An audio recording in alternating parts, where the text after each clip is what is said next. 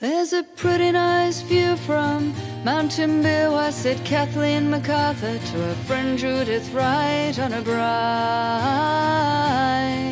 summer's day. And I don't know about you, but my greatest fears are that someone will take all this beauty away. So let's fight, oh let's fight for it, I say.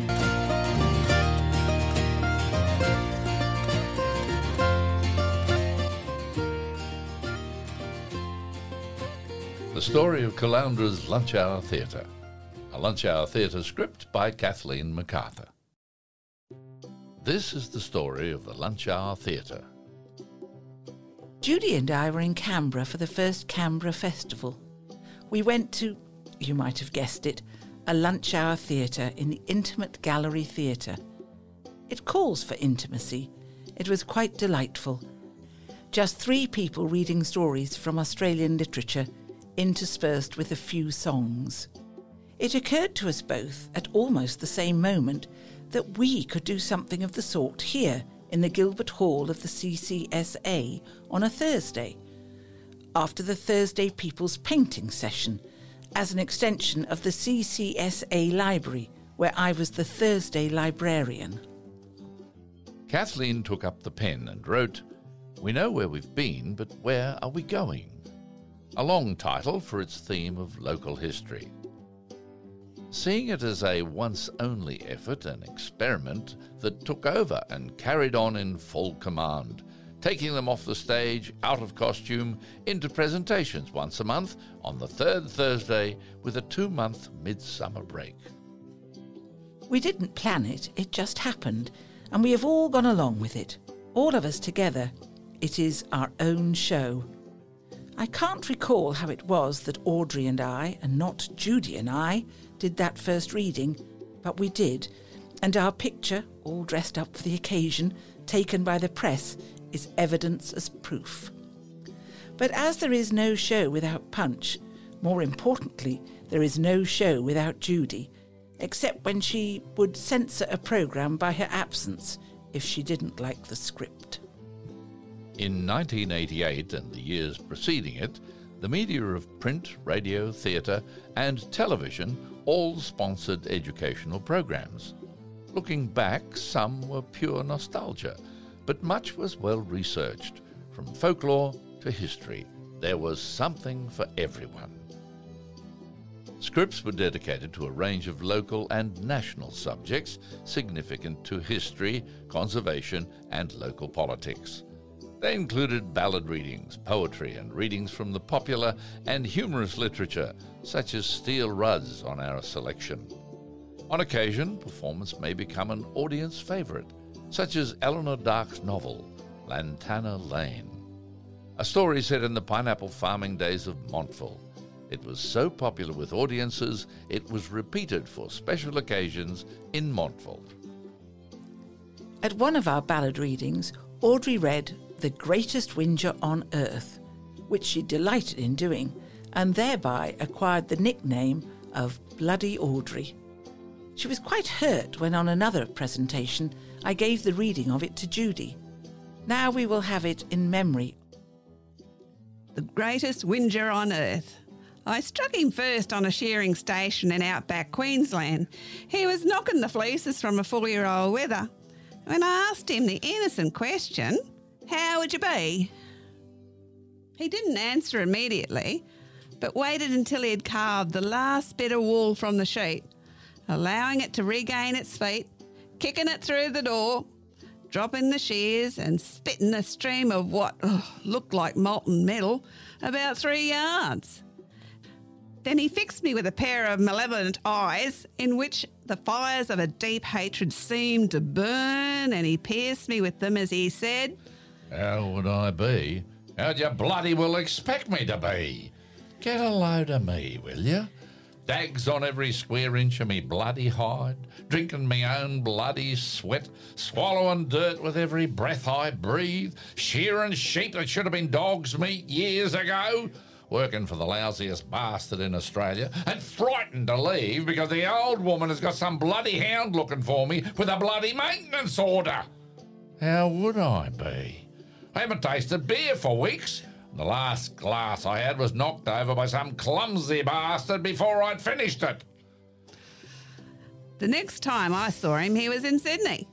He had just joined the AIF. He was trying to get into a set of webbing and almost rupturing himself in the process. I said, "How would you be, Dig?" He almost choked before replying, How would I be?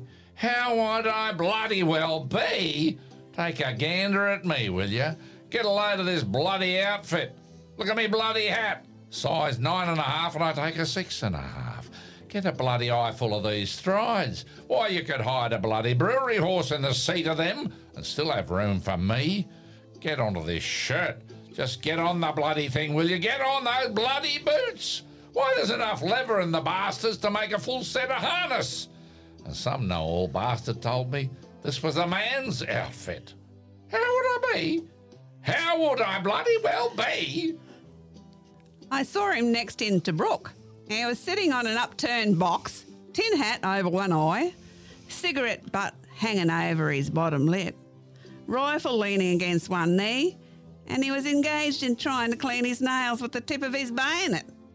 I should have known better, but I asked him, "How would you be, Dig?" He swallowed the butt and fixed me with a really mad look. How would I be? How would I bloody well be? How would you bloody expect me to be? 6 months in this bloody place, being shot at by every Fritz in Africa. Eating bloody sand for every meal, flies in me hair and eyes, frightened to sleep a bloody wink, expecting to die in this bloody place, and copping the bloody crow whenever there's a handout by anybody.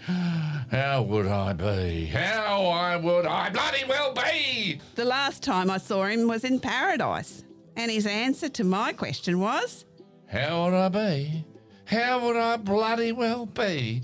Get an eyeful of this bloody nightgown, will you?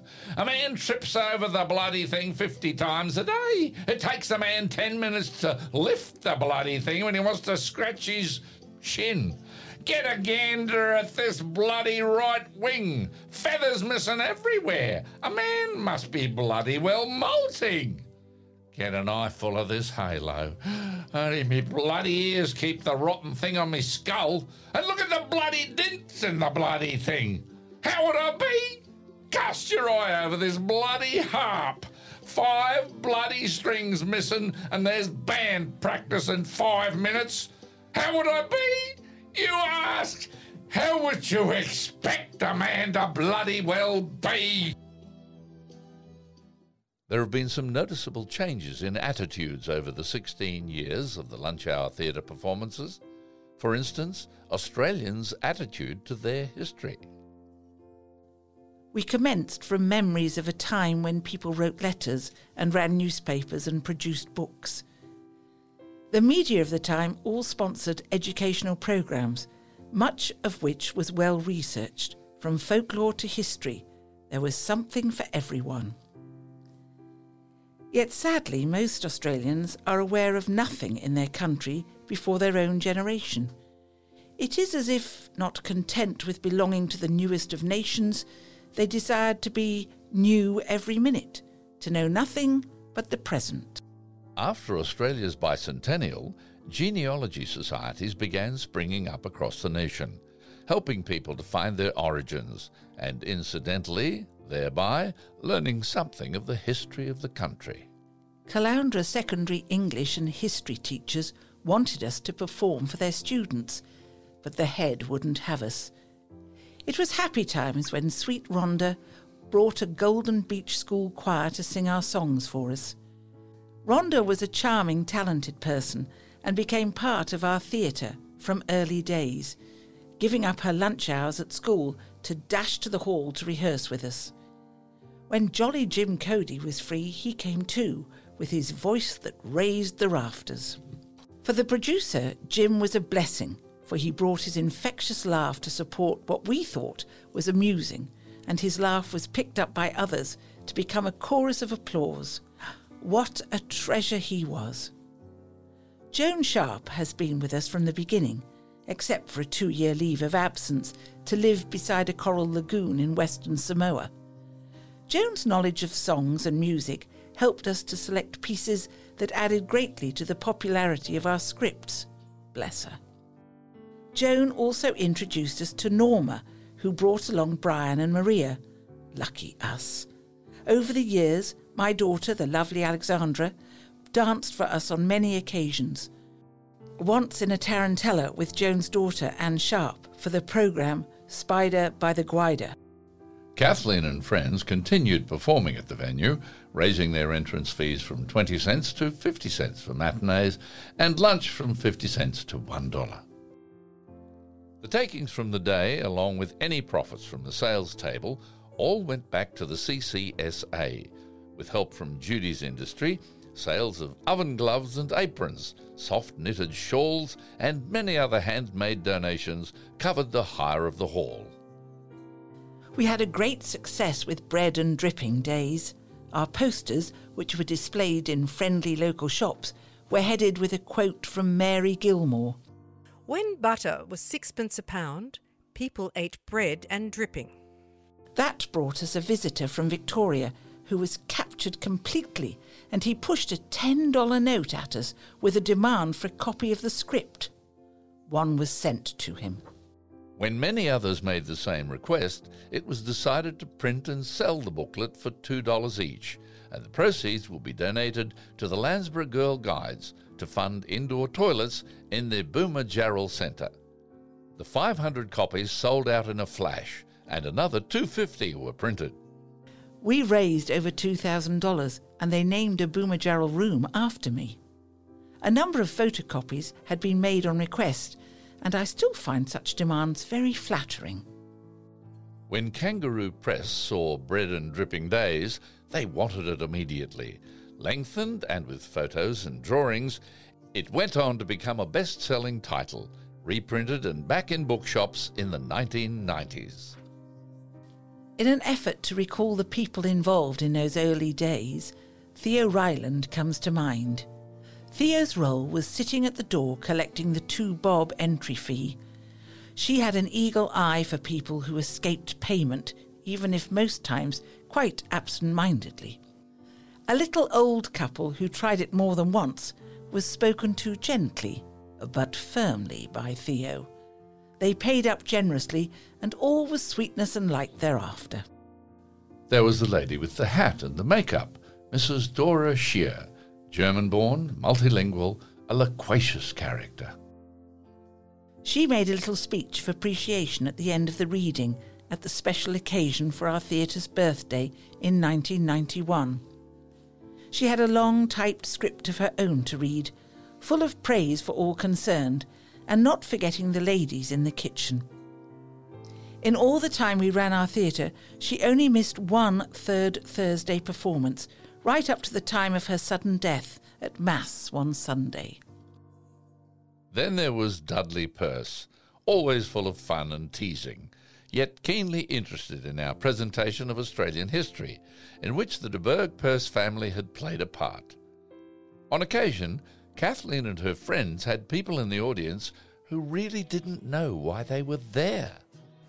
Once, at the presentation of the Highland Clearances programme, there was a whole group of puzzled people, completely bamboozled, when some old dear called out, Would you like me to sing a song?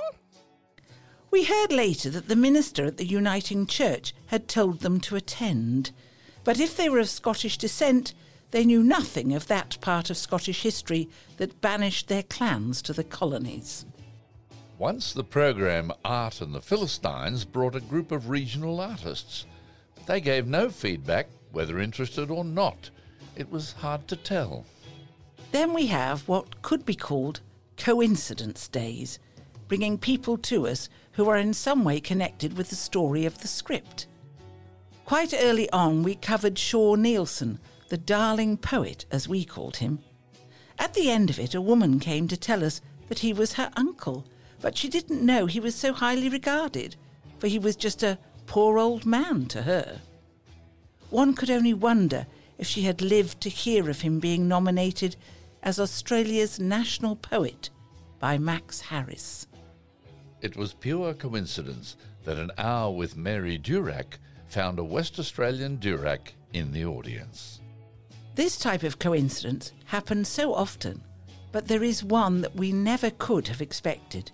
The programme was New Australia in Paraguay. A really beautiful young man arrived.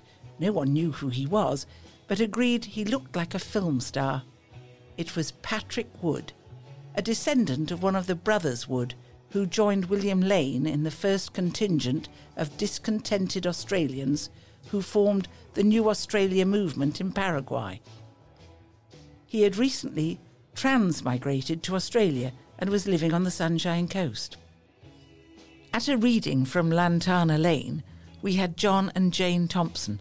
They are the couple on whom the characters in the book Henry and Sue Griffith were based. Also Gwynnie Bell, her Lantana Lane name. In the story, she could knit a Fair Isle pattern while keeping a tennis score, and various other things at the same time. There she sat in our audience, calmly knitting away, in company with a person from the other road, a location in the story. All of which seems to indicate that the Caloundra Lunch Hour Theatre was meant to be.